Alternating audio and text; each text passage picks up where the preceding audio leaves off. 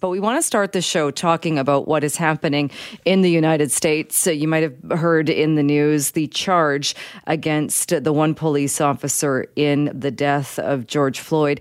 That charge has been upgraded, and there are still calls for upgraded and more serious charges for the others as well. As you know, and you've been following along, I'm sure we have seen a number of peaceful protests and unfortunately violence erupting in many of those as well in the United States and around the world. Well, my first guest on the program today lives on Vancouver Island, but has family in the United States and has been personally hit with tragedy because of this. Deontay Jelks is a principal at the Ladysmith Intermediate School and joins me on the line now. Deontay, thank you so much for taking some time with us. Thank you. Really appreciate you. First of all, my condolences. I'm so sorry to hear that you lost both your brother and your cousin in one of these protests. How are you doing? Doing okay. Taking it day by day. It's been quite overwhelming, but just receiving supportive emails and calls from friends and strangers has done great things for my soul. So, what happened to your brother and your cousin? Well, my brother went to go pick up my cousin, and they were driving back to my mother's house. They were stopped at a street light, and there's like mayhem and chaos going on the south side of Chicago. And all of a sudden, a blue SUV pulled up, and they shot him. Just both as they stopped there, just waiting to go. Yeah, and just amongst all the chaos, they're just shot dead right there in the car. And any idea? I mean, was there a suspect, or do you know anything about if there's an investigation? As of right now, there is an investigation, but as far as any suspects, I haven't heard anything yet. And that must have been absolutely devastating for you getting that phone call. It was. I dread phone calls from Chicago because it's not good news, and I just. It just broke my heart hearing that my little brother and my cousin are gone now. How long ago did you leave Chicago? I left in 2010. My wife, she's from Victoria. She told me that, we can't be here longer. And, of course, being in Chicago my entire life, I was desensitized to the violence. And, she told me, this is not normal. What's going on here? We have to go. And so I think that was the best decision of my life to listen to my wife and to move to Canada. And when these protests started up because of the killing of George Floyd, were you fearful for your family members, knowing that there were these protests and that many of them were turning into these violent events? Well, at first I was not fearful because I didn't think it would escalate as it did. Usually there's a protest and then it's the flames die down within a day or two, and then it's back to status quo. But I didn't really think that this will pick up and this will happen. What do you think about when you're watching these protests and watching what's happening in the United States? My people in general, people of color, not just people of color, but everybody, we are sick. We are tired. We are traumatized of not getting justice. It shouldn't be a separate judicial system for people. It should all be the same. It should be equitable treatment for everyone. But, year in and year out for decades, for generations, the justice system is just not built for people of color.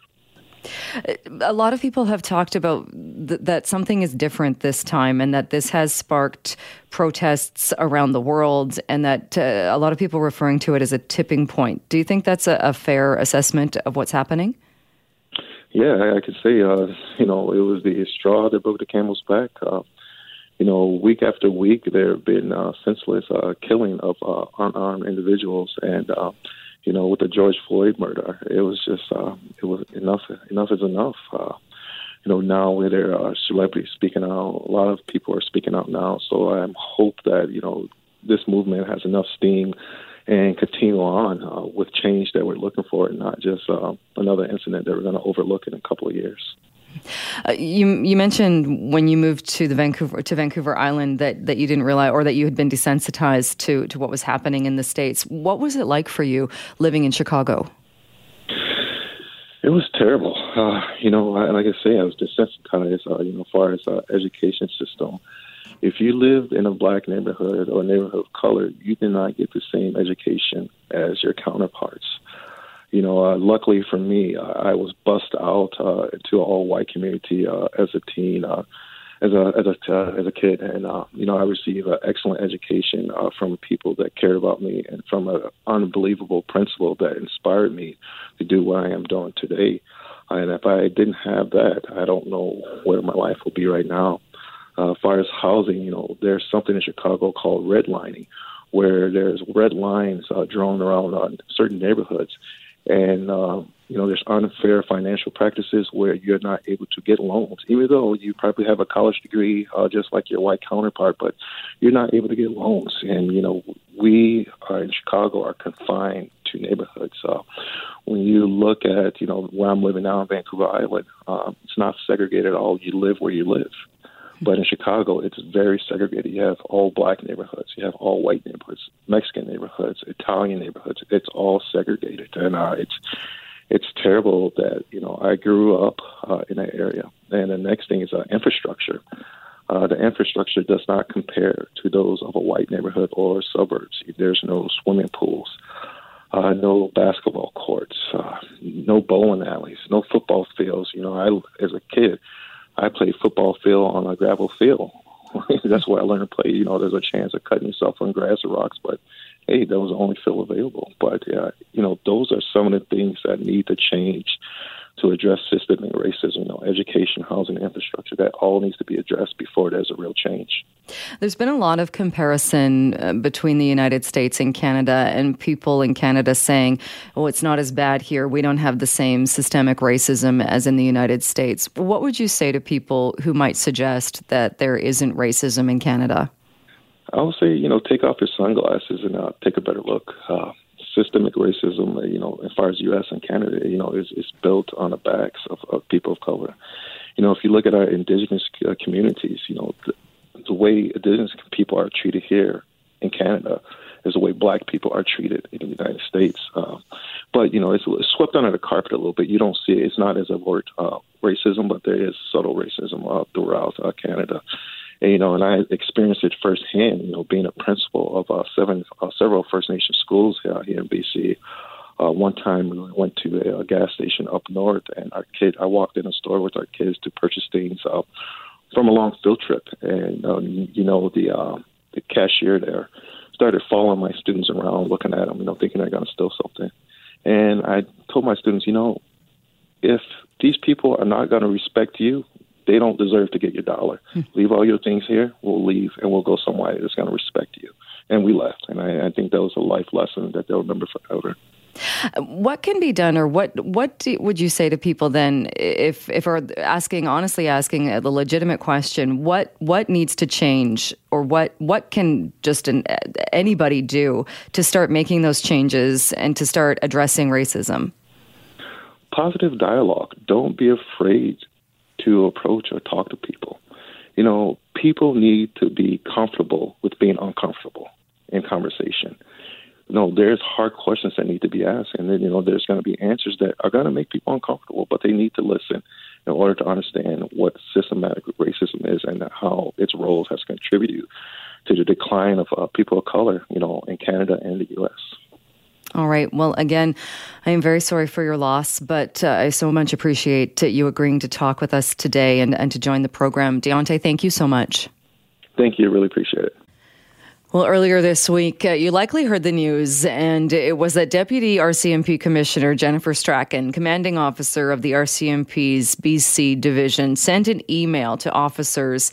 And that email, that one was to confirm that an apology had been made. But if you back up a bit from that, it was talking about some tweets that had been sent out and what those tweets were suggesting about RCMP officers. And since that happened, and it was from an account linked to the Safe Surrey Coalition, an apology was made by Surrey Mayor Doug McCallum. But it has a lot of people questioning why these tweets were sent out in the first place when they are being described as unprofessional at best. Well, now 2 Surrey City councillors have written to the Premier of BC saying they are fearful for the public safety as the transition from an RCMP force to a civic force continues. One of those councillors is Brenda Locke, a Surrey City councillor who joins me on the line now. Councillor Locke, thanks so much for being here. Thank you for having me, Jill. So what's in the letter that you and your fellow councillor wrote to the Premier? The letter is basically saying to Mr. Horrigan that these kind of indiscretions and this very deliberate attempt to undermine Surrey's RCMP is completely not only unprofessional and inappropriate, it's very deliberate. And in Canada, the policing is done by the consent of the public.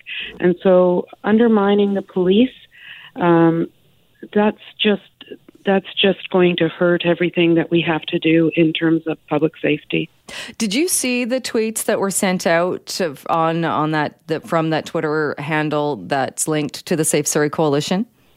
Yes, I did see them, absolutely. And they were quite horrendous, in my opinion. They talked about poorly trained RCMP officers that murdered, and they used that language, a gentleman in Prince George. It's surprising, too, because these are the very police officers that they're hoping to recruit for their new police force in Surrey.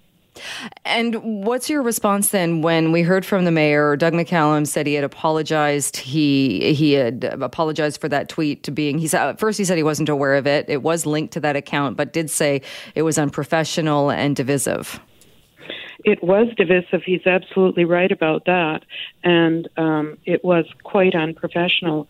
But I'm not clear how an unauthorized person gets a hold of a password to a political party site.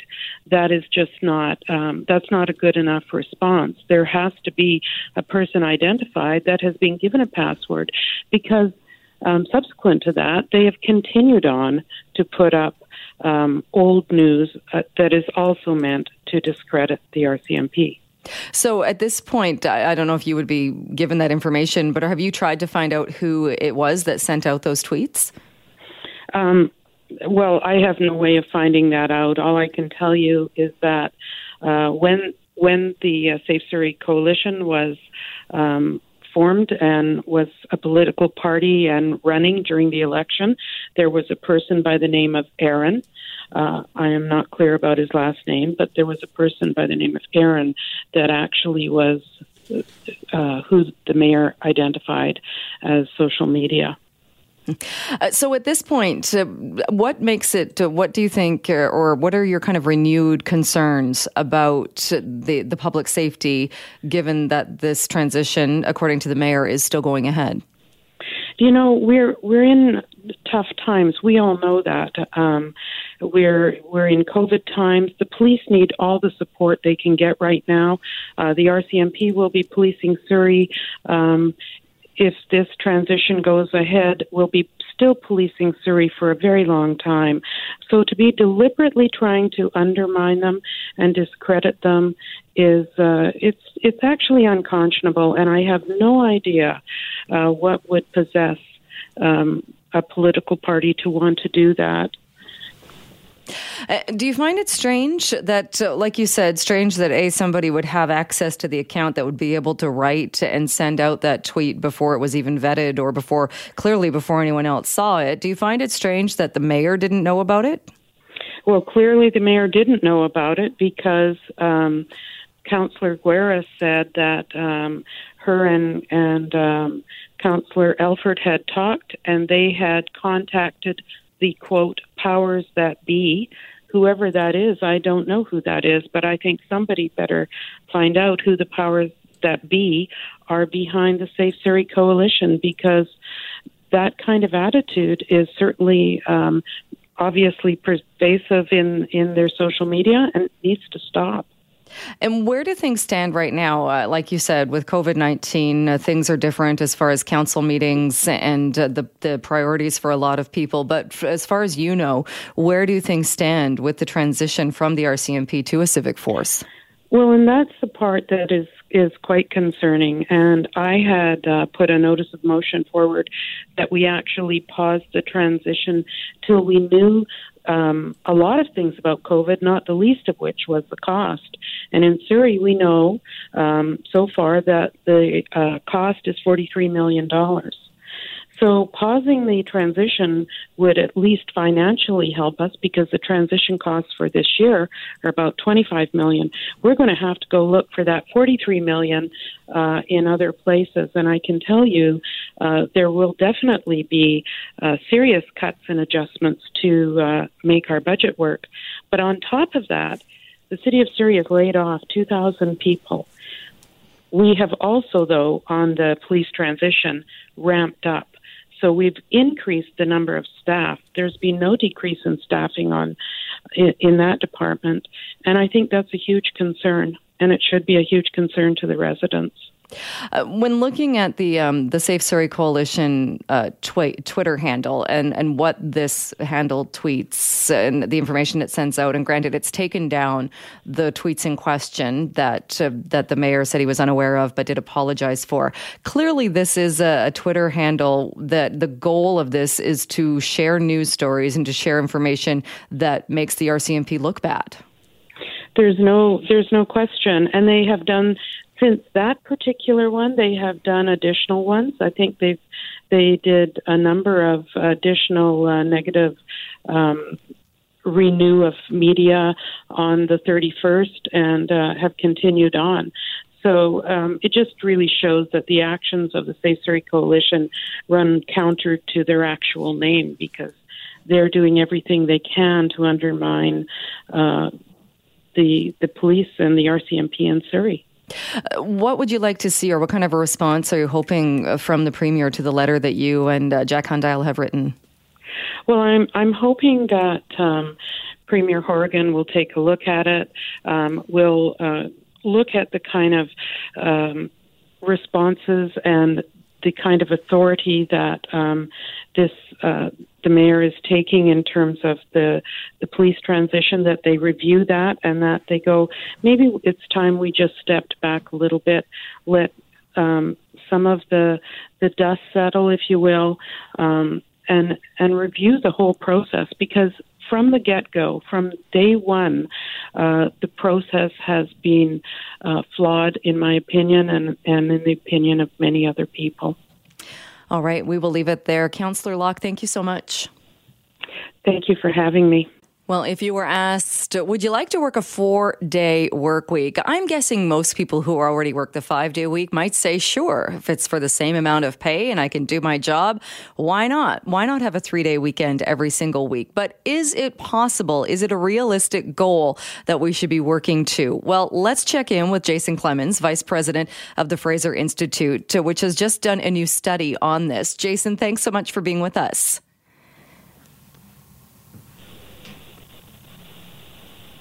Oh, sorry, Jason, can you hear me? I can, yes. Oh, there you are. Sorry about that little technical glitch. No problem. We won't give the IT people a 4-day work week. Kidding.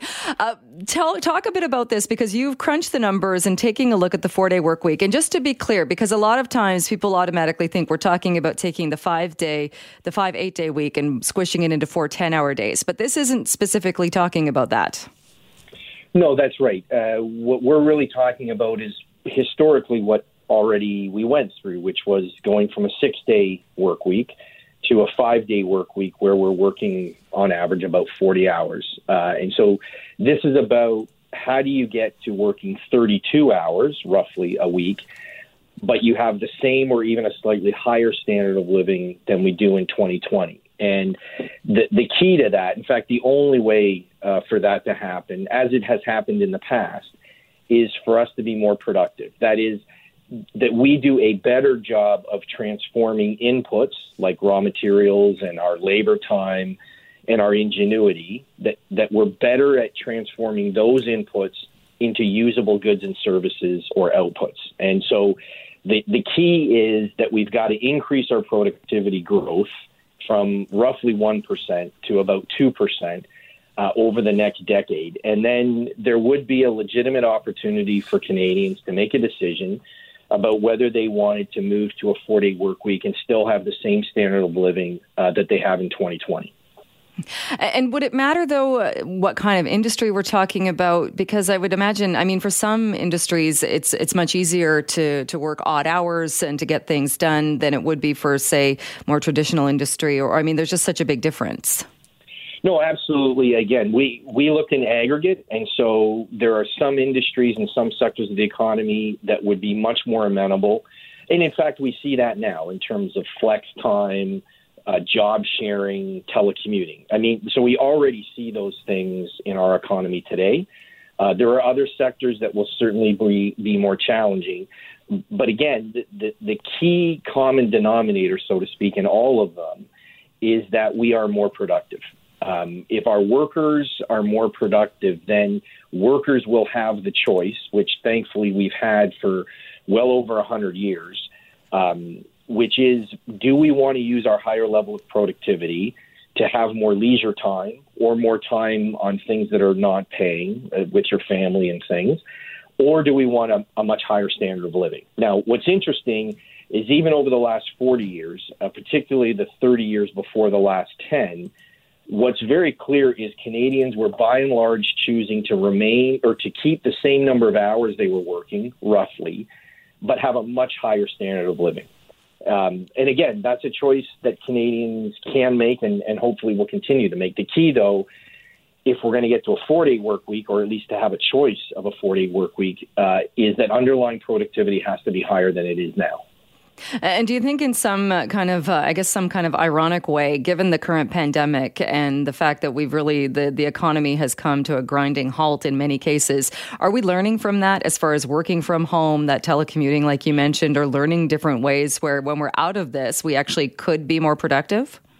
Yeah, absolutely. I think it is inevitable that many parts of our economy, that employers are going to be pressured to come up with innovative ways for them to maintain some level of telecommuting, job sharing, more flex time. Because, when you give workers the experience of being able to work from home, and many of them, and in particular, there's many sectors of the economy where we see increased output, it's not like we're going to just flip a switch and people are going to say, I'll go back to the old way of commuting every day and going into an office. And so I do think there are going to be fairly large sectors of the economy that we are going to see some fundamental changes over the next few years coming out of our experience in the economic lockdown that we're still in, unfortunately. Do you think that, does it need a certain amount of buy-in, though?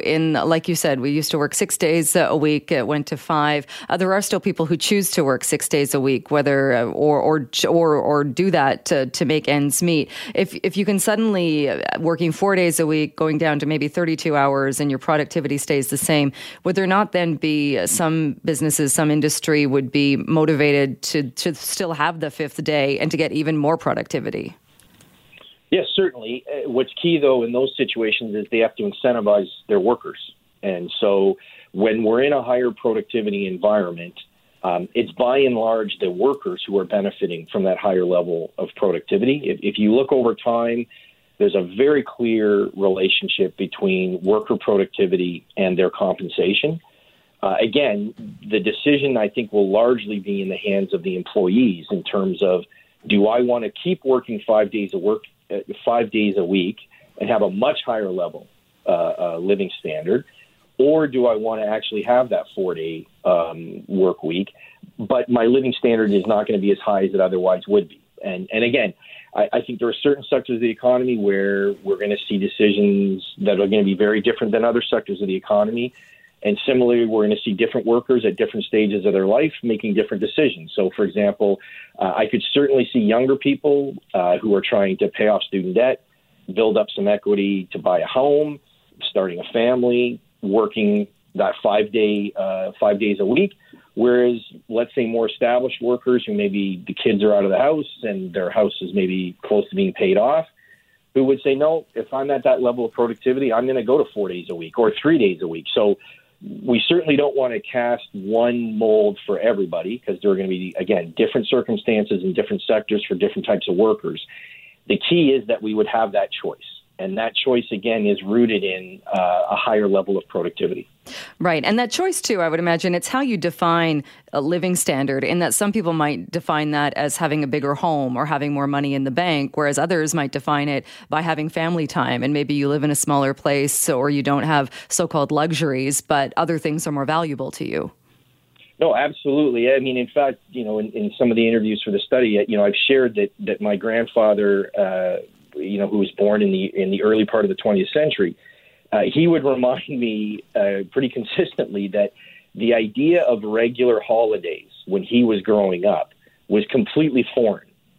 And now, for many families, it's not one holiday a year. It's what's the winter holiday and what's the summer holiday. Well, that changes because of one thing, because we are more productive. We have a higher standard of living, we're wealthier, and we can afford more leisure time. And so, as you say, there are certain people who will choose to have a much higher standard of living because they'll keep working more hours. And there are others that will choose more leisure. And the key again is that they have that choice based on a higher level of productivity. And just one other question. How do you actually measure the productivity, and how can you measure and know for sure that, okay, looking at this particular year in Canada, it's gone up 2%? Yeah, it's a great question. So there's certainly, as we would say in the profession, there's lots of noise in the data. And so we want to be careful about recognizing there are some problems in the data. But what we basically are doing is using Statistics Canada data to look at total output in any particular year versus the number of hours that are worked, which comes from the labor force survey, again, from Statistics Canada, and then looking at that over time and adjusting for inflation. But you do raise a really important question. And just as one example, one of the things that Statistics Canada is struggling with, and they're probably at the forefront globally in thinking this through, is how we value services that we clearly are using, but that have no cost. So, for example, we all have apps on our phone or our computers that we didn't pay anything for, that we enjoy and that we use, but we actually didn't buy them. And so there are some of these questions over time about how we value output that are important ones, particularly when we're looking at changes over time, that we are still struggling with. But overall, when you look at the data, I think it is pretty clear that we have seen a decline in productivity growth rates, and that if we're going to get to this point where we can make a decision about much higher standard of living or a 4-day work week, that it's going to have to be rooted in a higher growth rate for our productivity over the next decade. All right, we will leave it there. Jason, thanks so much for joining us to talk about this. Appreciate it. My pleasure. Thank you.